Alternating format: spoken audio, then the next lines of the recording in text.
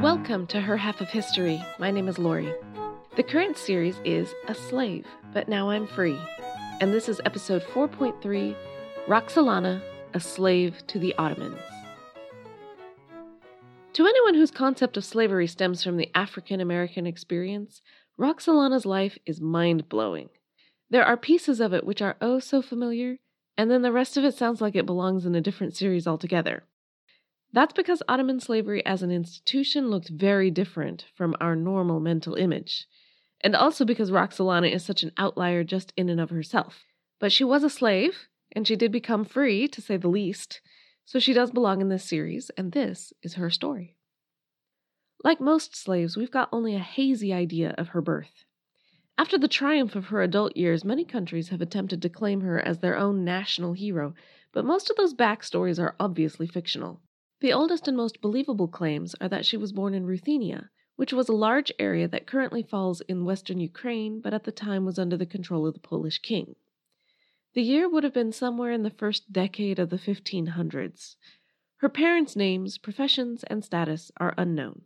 Her original name is also unknown. It certainly was not Roxelana. The exact story of her captivity is also unknown, but we can guess. Slavery was no new thing on the Eurasian steppe, but the major perpetrators at Roxelana's time were the Tatars from Crimea.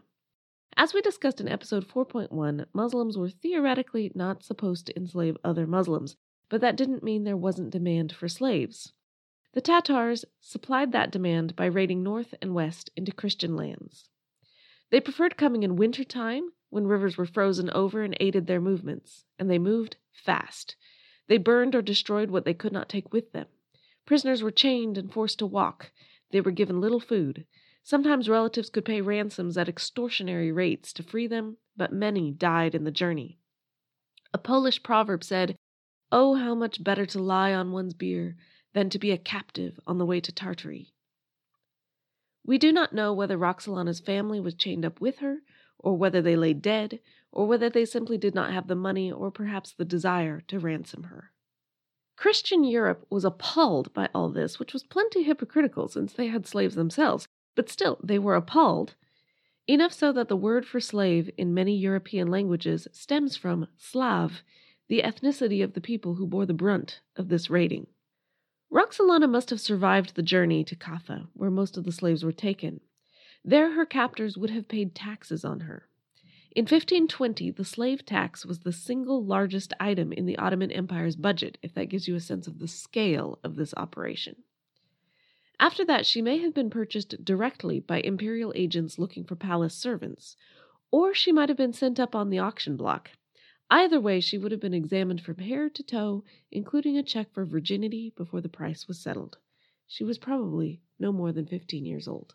One way or another, Roxelana must have ended up in the old palace in Istanbul. Now let's pause for a moment so I can explain the way the Ottoman court worked, because it's substantially different from the Western courts you may be more familiar with. In the Ottoman Empire, there is no such office as queen. Nope. The Sultan has instead many, many concubines, and all of their sons are potentially eligible to inherit the throne regardless of birth order. The Sultan would choose from among the many women in his harem, and if she pleased him, he would keep her around long enough to have a child, hopefully a boy. Once she gave birth to a son, her world changed. She got a huge rise in status, and she was also 100% ineligible for any further physical relationship with the Sultan. The rationale was that from then on, her job was simply to educate and promote her son. Another child would only divide her attention from that prince to the detriment of all. The Sultan would choose another concubine and start the process over. Naturally, there could be a good deal of infighting between princes and their mothers, so it was common to send a teenage prince and his mother out to one of the provinces for hands-on experience, and also so that they wouldn't kill each other too early. Killing each other later was pretty much expected. That's how they ensured that the Sultan was a strong leader. If he wasn't, he was undoubtedly cut down by a half-brother who was. In the early days of the empire, the concubines may have been foreign princesses, brought in to create alliances, just like the Western Europeans did it. But that didn't work well for long, because foreign princesses tended to object to being sent out to distant provinces with their sons, And they might have foreign loyalties that impeded their ability to work single-mindedly for the benefit of their one and only son. So, from about 1400 on, the concubines were not foreign princesses, they were foreign slaves. Slaves who could be retrained to have no loyalties other than to the Ottoman Empire. What all this means is that although Roxelana is a slave, and she was ripped from her home and family, and she undoubtedly suffered both mentally and physically on her way to Istanbul, her status once there was quite different from what millions of other slaves have experienced. She must have worked hard, yes, but not in the fields or in the mines. No, she would have been set to learning Turkish, converting to Islam, mastering court etiquette, politics, etc. Everyone would have known that she was a potential mother to a sultan, and she had to know enough to guide him well. Of course, most potential concubines never made it so far. If she failed to catch the sultan's eye, or if she displeased him, or if she didn't bear a son, she would find herself demoted to menial labor in the slave palace, or possibly sold away. So she had every incentive to work hard, to convert, to learn. In the modern world, it is hard to imagine how you could be loyal to a regime that had purchased you as a slave and consented to your capture in the first place. But what did these slaves have to return to? Their homes were destroyed, their families scattered.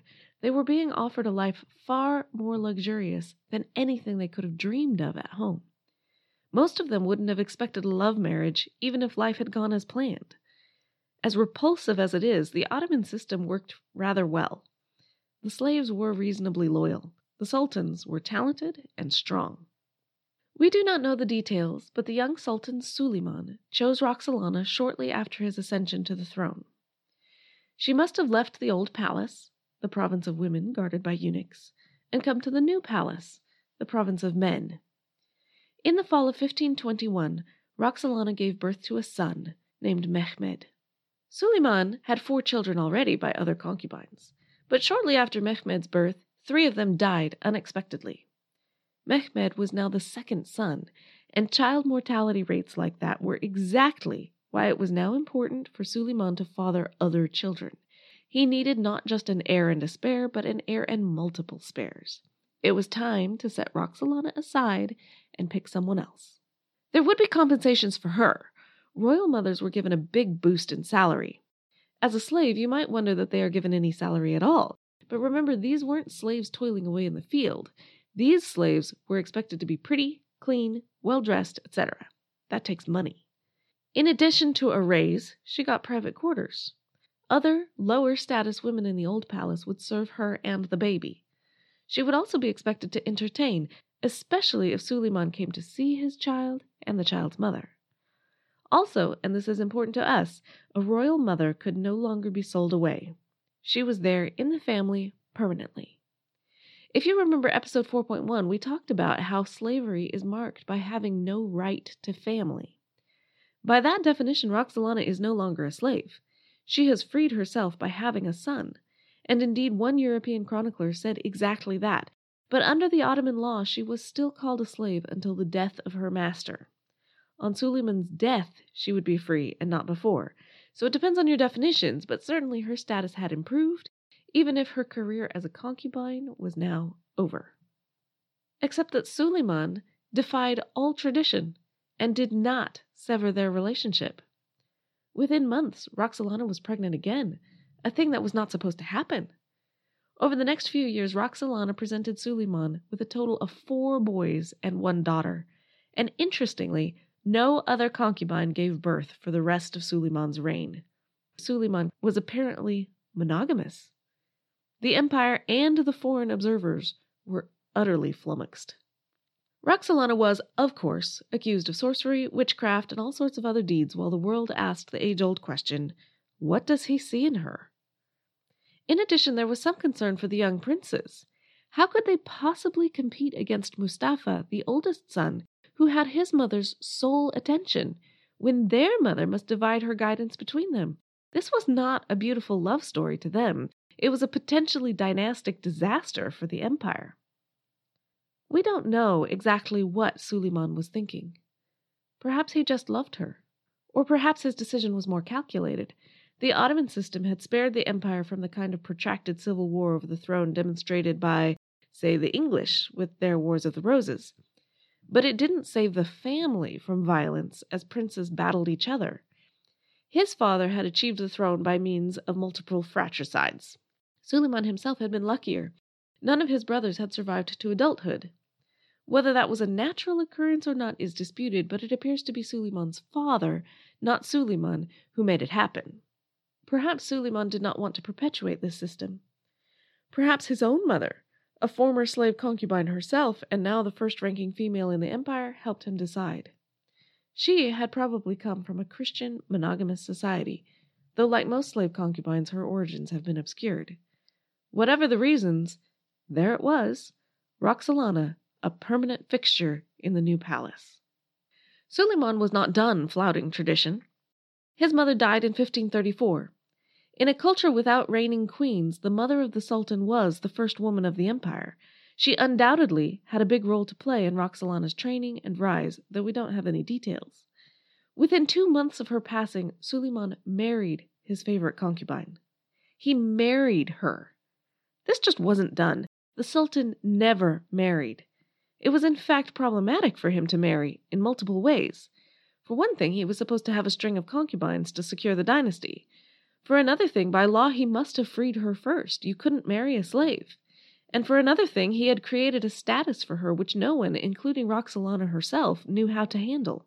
How much of this emancipation plus marriage was Roxelana's idea, we don't know. The Habsburg ambassador said it was all her, saying that she refused to have anything more to do with Suleiman, who was deeply in love with her, unless he made her his lawful wife. How exactly Roxelana was supposed to refuse, given her lack of options, isn't totally clear to me, so maybe this is just part of the scheming, manipulative woman narrative, but we don't really know. Ottoman sources are silent. Up to this point, we have been reliant primarily on European ambassador reports about Roxelana and how the slavery worked. This is obviously not the source we would prefer, but now we start to get some words from Roxelana herself. Suleiman was frequently away on military campaigns, sometimes for more than a year at a time. Roxelana wrote to him, and some of her letters have survived. Her letters are lengthy and somewhat difficult to follow, but let's make allowances when you remember that Turkish is not her native language, and we have also lost some of the letters, so the thread of the conversation has holes. Chiefly, however, she writes about missing Suleiman. For example, she writes to him that day and night I burn in the fire of grief over separation from you. She writes that she is drowning in the sea of longing, no longer able to tell day from night, and that she is capable of nothing but suffering in his absence. If you, like me, are feeling ever so slightly sick to your stomach, please do remember that expressions of love are very culture dependent. You can also take a line like, "What light through yonder window breaks? It is the east, and Juliet is the sun," and feel either thrilled or nauseated, depending on how you approach it. We can also get a sense of other things about Roxelana through the letters. She is a perfectionist. She wants her surroundings to be just right. She has trouble reining in her expenses. She is a devoted mother, concerned especially about her youngest son, whose shoulder has not developed correctly. She was known to the Ottomans as Hurrem, which means joyful or laughing, and that does seem to be an accurate depiction of her character as seen by her family. But she was also known to her subjects as Ziadi, which means witch, because what other explanation could there be for her hold over the Sultan? The role of queen was a new one to the Ottomans, and Roxelana set about defining it. Muslims were big on charitable giving, but typically the royal mother sponsored a public project only after their sons moved on to govern a province, and the project was done in that province. Roxelana had no intention of waiting. She sponsored the first foundation in Istanbul to be donated by and named after a woman. Even today, that area of Istanbul is known as Haseki, meaning the royal favorite. In Roxelana's time, the area was known as the Avrat Pazar, meaning the women's market.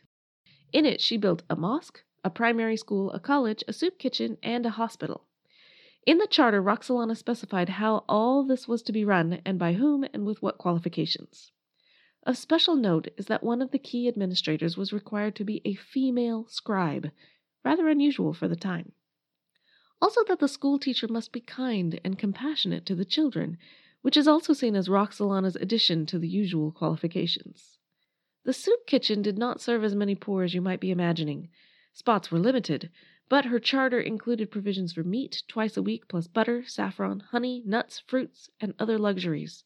It was more than just your bare minimum. Roxelana was also now head of the old palace since her mother-in-law had died. This included both day-to-day administration, but also important duties like finding appropriate husbands for all the girls who had finished their training but not been chosen as concubines.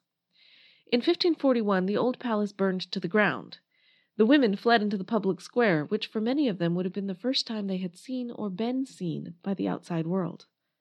Roxelana lost 1,000,000 gold pieces, plus jewels and other items, but she and her children were not in the old palace at the time. They were safe. Those children were growing up, though. By tradition, an up-and-coming prince and his mother were sent to govern a distant province as practice. This is exactly what Mustafa, the oldest prince, and his mother were doing. But obviously Roxelana could not accompany multiple princes to multiple provinces.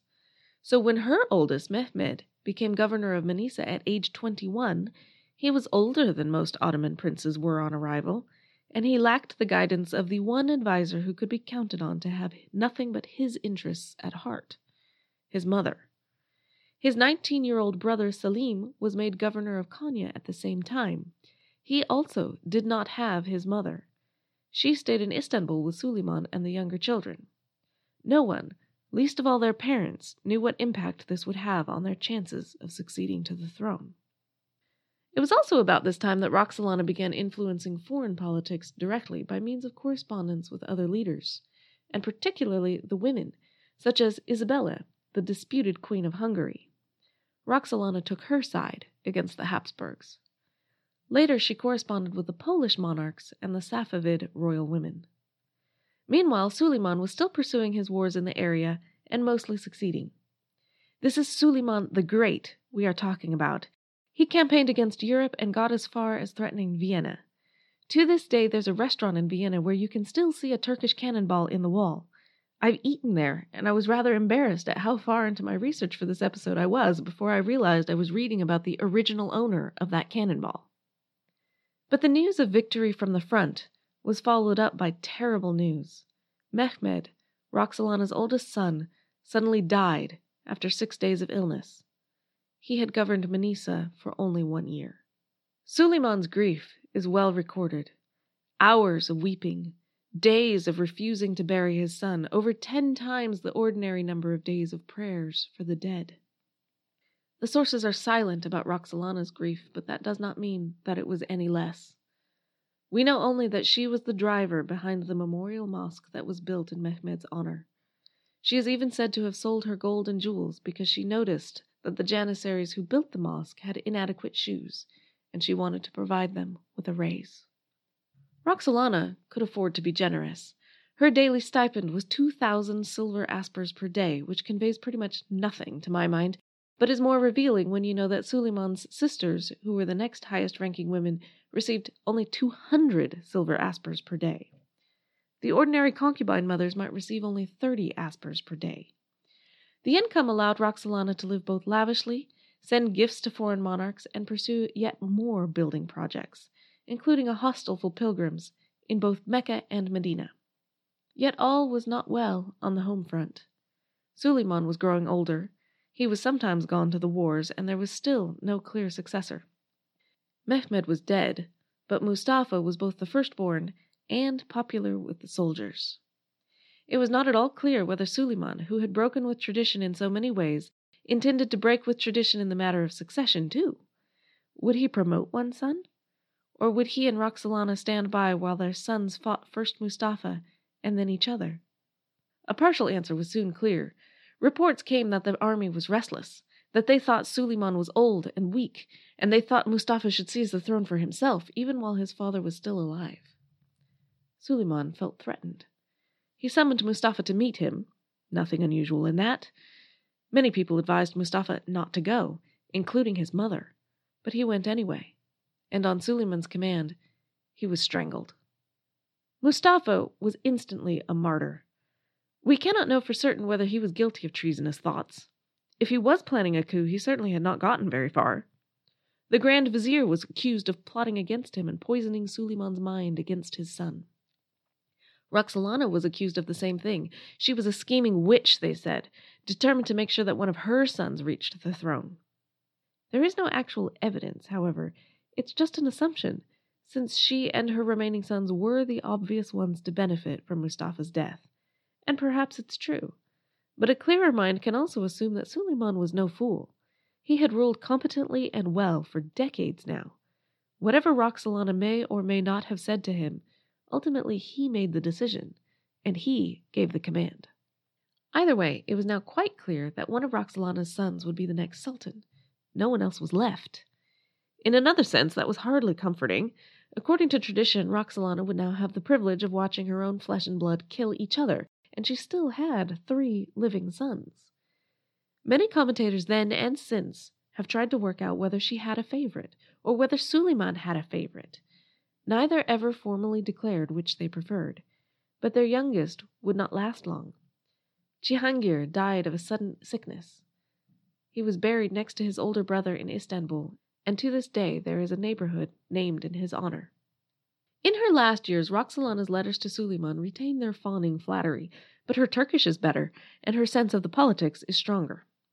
She conveys to him the instability in the mood at court, urges him to reinstate an exiled Grand Vizier, placates his suspicions over the behavior of their remaining sons, and worries increasingly over his declining health. As it happens, her own health was the one that would give out first. After a lingering illness, she died on April 15, 1558, within the walls of the old palace, where she had been brought as a slave so many years before. One traveler wrote, "The Sultan loved her to distraction, and his heart has broken with her death." Perhaps Roxelana preferred dying relatively young, because at least she did not live to see her husband and her remaining sons destroy each other over the throne. It seems that they had been waiting only out of respect for her. Within months of her death, Bayezid began raising an army. He lost the battle and fled to Iran. Suleiman ransomed him and then executed him as a rebel. So 8 years later, when Suleiman himself died, Selim, the only remaining son, did inherit the empire. My major source for today is Empress of the East, How a European Slave Girl Became Queen of the Ottoman Empire by Leslie Pierce. There's a link on the website at herhalfofhistory.com. Please do check out the blog or the Facebook or the Twitter links for a brief blurb on a Chinese empress with a somewhat similar story. And I hope you'll come back next week for the story of Catalina, a Native American slave in Spain. Thanks.